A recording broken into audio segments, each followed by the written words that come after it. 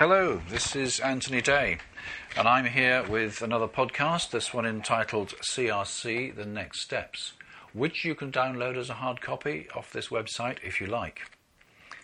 I've survived the registration process, I hope you did.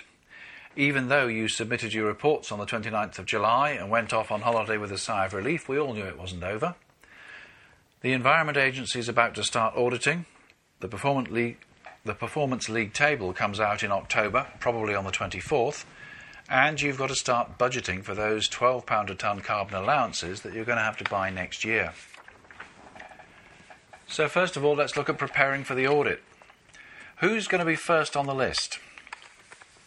The Environment Agency is currently piloting its audit procedures, but starts auditing in earnest from the end of this month, the end of September. Each full participant will be audited at least once in 4 years, and the agency has indicated that it will take a risk-based approach. This means that the first participants to be audited will be those with multiple sites and frequent changes, those who've made omissions on their reports, those who have reported results that look wrong, for example 100% AMRs or maybe none at all. The most important task is to be prepared because of the way that the agency is approaching the audit. The audit process. There'll be 3 stages to the audit. The first approach will be desk-based and will come by phone, letter or email. You'll be asked to justify certain figures on your report or to explain some of the information you've given.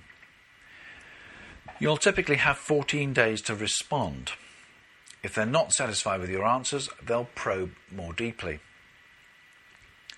The first implication of this is that your evidence pack should be up to date, and the second is that it should be accessible.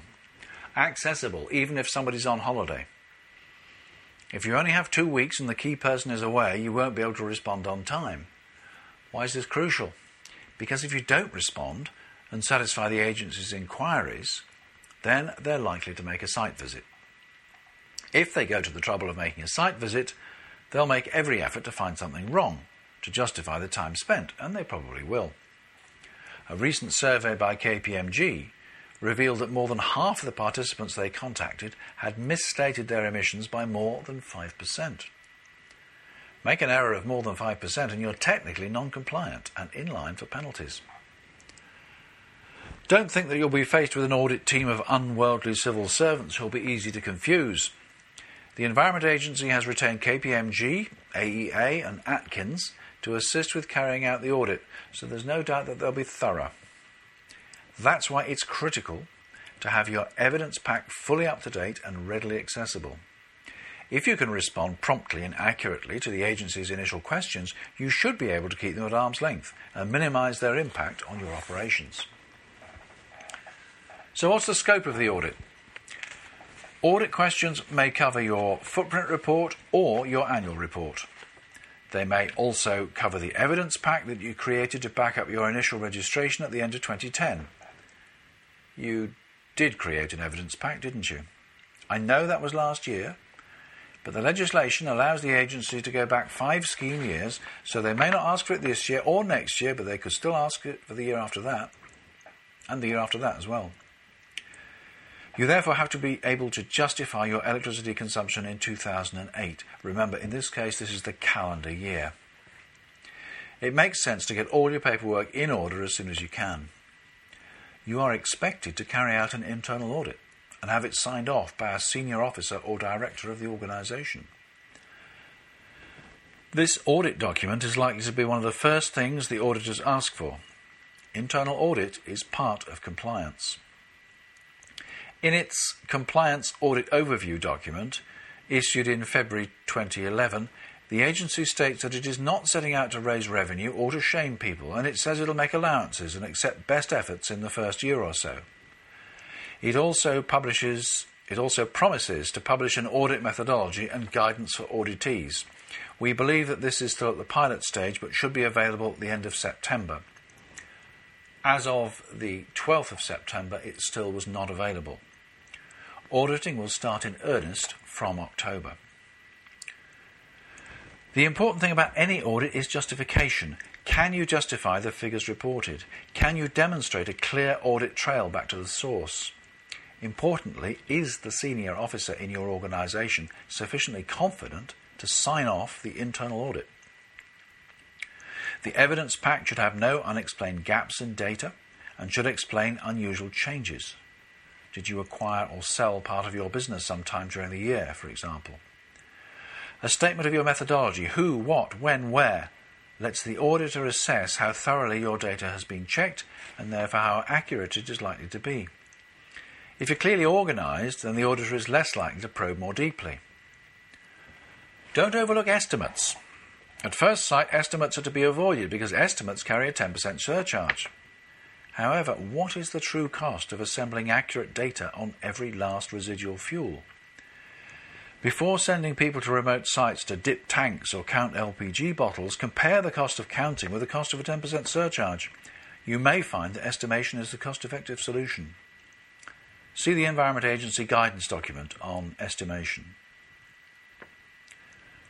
Audit outcomes. There are 3 possible outcomes from the audit: pass, fail, and pass with recommendations. Pass, so all is well. The agency has ticked the boxes and they're unlikely to bother you again until the next phase. That's not guaranteed, but if you have passed your audit, your risk rating will be revised down, so you're far less likely to be included in next year's audit list. The agency may issue a pass after a desk-based audit without a site visit. Pass with recommendations. The Environment Agency expects 90 to 95% of audits to result in a pass. A large proportion of passes will be passes with recommendations. This is part of the agency's mission to promote best practice. Fail. Issuing a failure notice will be a last resort. Although some audits have already taken place, there are no reports so far of failures. Grounds for failure will include willful refusal to provide proper reports and major errors. Understatement of emissions by more than 5% will be considered a major error. Presumably they won't worry about overstatements. In case of genuine mistake, the agency will give guidance, and as long as corrective action is taken, there'll probably be no comeback, although the participant may well be high on next year's audit list. More major errors could arise where the corporate structure is complex and changing, and some activities were left out or double counted. Conversion factors may be another source of error, although the registry calculates the emissions automatically from your fuel data. If you're carrying out offline calculations, remember that the factors for CRC purposes are unique. They're not the ones DEC uses, nor the ones used for some national reporting. Enforcement. In the case of serious and uncorrected errors, the agency has wide powers of enforcement, including significant financial penalties, as well as the option to publish the results of its findings to name and shame wrongdoers. In the extreme, individuals could be liable to up to 2 years in prison. Imagine having to try and explain to your fellow inmates what you're in for. The agency has published a guide to penalties which lays out its options. Should you not have submitted your annual and footprints reports yet, you will by now, 9th of September, have clocked up fines of £20,000, and that'll increase by £500 per working day for a total of 40 days, at which point the fine is doubled. That's £20,000 for each of the 2 reports and pro rata. If you don't file an annual report at all, the agency will decide what your commission should be, double it, and charge you for them at £40 a tonne. This is a fine, not an allowance purchase, so although no allowances have to be purchased for the year just ended, theoretically participants could still be liable for the £40 a tonne charge for errors and omissions in the 2010-11 report. In principle, any errors exceeding 5% are equally liable to a fine at £40 for each tonne understated. Details of all offenders will be published. The agency takes the view that if organisations cannot meet the CRC reporting requirements, then there should be doubts about their management and internal controls. They hope that organisations will comply with CRC and thereby avoid exposing themselves to such doubts. Softly, softly to begin with, we're told. We'll wait and see. Performance League Table. Deadline 24th of October, or at least that's when we're told it's likely to be published. When the government cancelled the CRC recycling payments in the Comprehensive Spending Review last autumn, many people decided that the league table had become irrelevant. Position on the league table would have determined how much bonus or penalty each participant incurred. With no money returned, the league table is meaningless. Or is it? High-profile companies, the supermarkets, the utilities, the banks are all concerned to be the best in their sector. They know their competitors are going to make a fuss about it, especially the one that comes top. The press may also pick up on it, particularly if it's published on a slow news day. The problem with the league table is that it's based on two very narrow criteria. The number of voluntary AMRs you had installed by the end of March 2011, and whether you had the Carbon Trust standard or equivalent for all or part of your organisation. You can have ISO 14001 and any other standard you like. You can recycle to the point of zero waste and be totally self-sufficient in energy. But the Performance League Table gives you no credit for any of this. The problem is that a poor score on the league table could be packaged up by the press to make a participant look environmentally irresponsible. So what do we do? Now is the time to prepare for the awkward questions and be ready for the uninformed comments that suggest your organisation is less than green. Of course, if it truly is ungreen, there's not a lot we can do. So far, the Environment Agency has said that it will not release the league table to anyone in advance of publication, so you'll need to prepare several responses depending on what your position turns out to be. Make sure your PR department knows that the table is going to be published and that they may expect journalists' questions. Make sure that the senior officer who signed off your annual and footprint reports knows the date the table will be published, provisionally the 24th of October, as he or she is likely to face both external and internal questions. Next year, the basis for the league table changes. In year 2, the early action metric accounts for only 40% of your score for league table purposes. You cannot change your voluntary AMR value because this was fixed at the 31st of March 2011, although you can still get credit for obtaining the Carbon Trust standard or equivalent if you didn't have it already.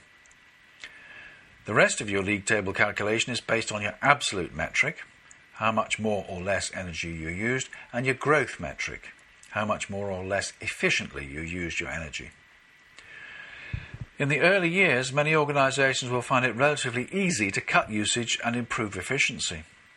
As the phases go on, you'll need to weigh the costs of improving efficiency against the benefits gained, not only related to league table position, but also in terms of lower fuel bills and reduced liability for allowances. Preparing for next year. Starting now. Financial accountants do it all the time. Preparing for the next audit is all part of doing the books, and doing the books on a daily basis is all part of managing the business. But CRC involves a whole range of managers who've let the accountants get on with it and are not concerned with or skilled in bookkeeping or audit. They concentrate on the immediate priorities of their roles, and so they should. Although the annual report is the big event and there are no legal reasons to report on CRC in the meantime, there are several good reasons for getting the process under control straight away. First, no one can say there weren't surprises as the reporting process reached its climax. Often, supplier statements were not nearly as accurate as hoped, and some took a long time to appear. The CRC help desk fielded thousands of questions as people realised they didn't exactly know what to do about certain residuals, self-supply, EU ETS, organisational changes and a whole range of other issues. Confusion of megawatts with kilowatts threw up some unexpected results as well. The government, of course, has promised that all this will be simplified. But so far the changes they announced will not happen until Phase 2. So for the moment we have to live with the present situation. In your evidence pack, you'll have recorded the answers to the questions you posed to the CRC help desk. You will also have made a note of the assumptions you've made in reaching your final numbers. You may also have documented the process you followed in preparing the reports, identifying the data sources, the people involved and the time required. This information is the basis for the procedure that you should set out for preparing future annual reports. Here's a checklist of the key tasks that you should be thinking about. Ensure that your evidence pack for 2010-11 is complete and also includes justification of your 2008 base figures and subsequent changes. Carry out an internal audit, signed off by the senior official responsible for CRC. Prepare a procedure for future annual reports. Review the situation monthly, in particular to take account of organisational changes which will affect the year's outcome. Recording them monthly will avoid a scramble at the year end to confirm exactly when they happened. Contact the CRC help desk to resolve any outstanding queries. Meet with your energy suppliers to review the statement process and share any lessons for next year. Make sure the finance director knows as soon as possible, if he doesn't already, how much money to put aside to spend on carbon allowances next July. Carry out an interim internal audit in November or December to check that the procedures are working effectively and to confirm whether the predicted cost of allowances for next year is still realistic. The overall objective of CRC is to reduce the nation's carbon footprint and to go some way towards reducing our reliance on imported energy. In the early years this may not be difficult, but as we go forward we'll need the support of everyone, at home and at work. Long-term success needs training, motivation and a continuous programme of employee engagement. I'm Anthony Day and I'm working on the CRC, and I'd be happy to work with you to help you sort out some of the issues which I'll be sure will arise over the next few years. So, give me a call. Costs nothing to chat. My number's 07803 616 877. That's my direct mobile. So give me a call and let's talk. And let's see if I can help you cope with the next steps for CRC. Thanks for listening. Until next time.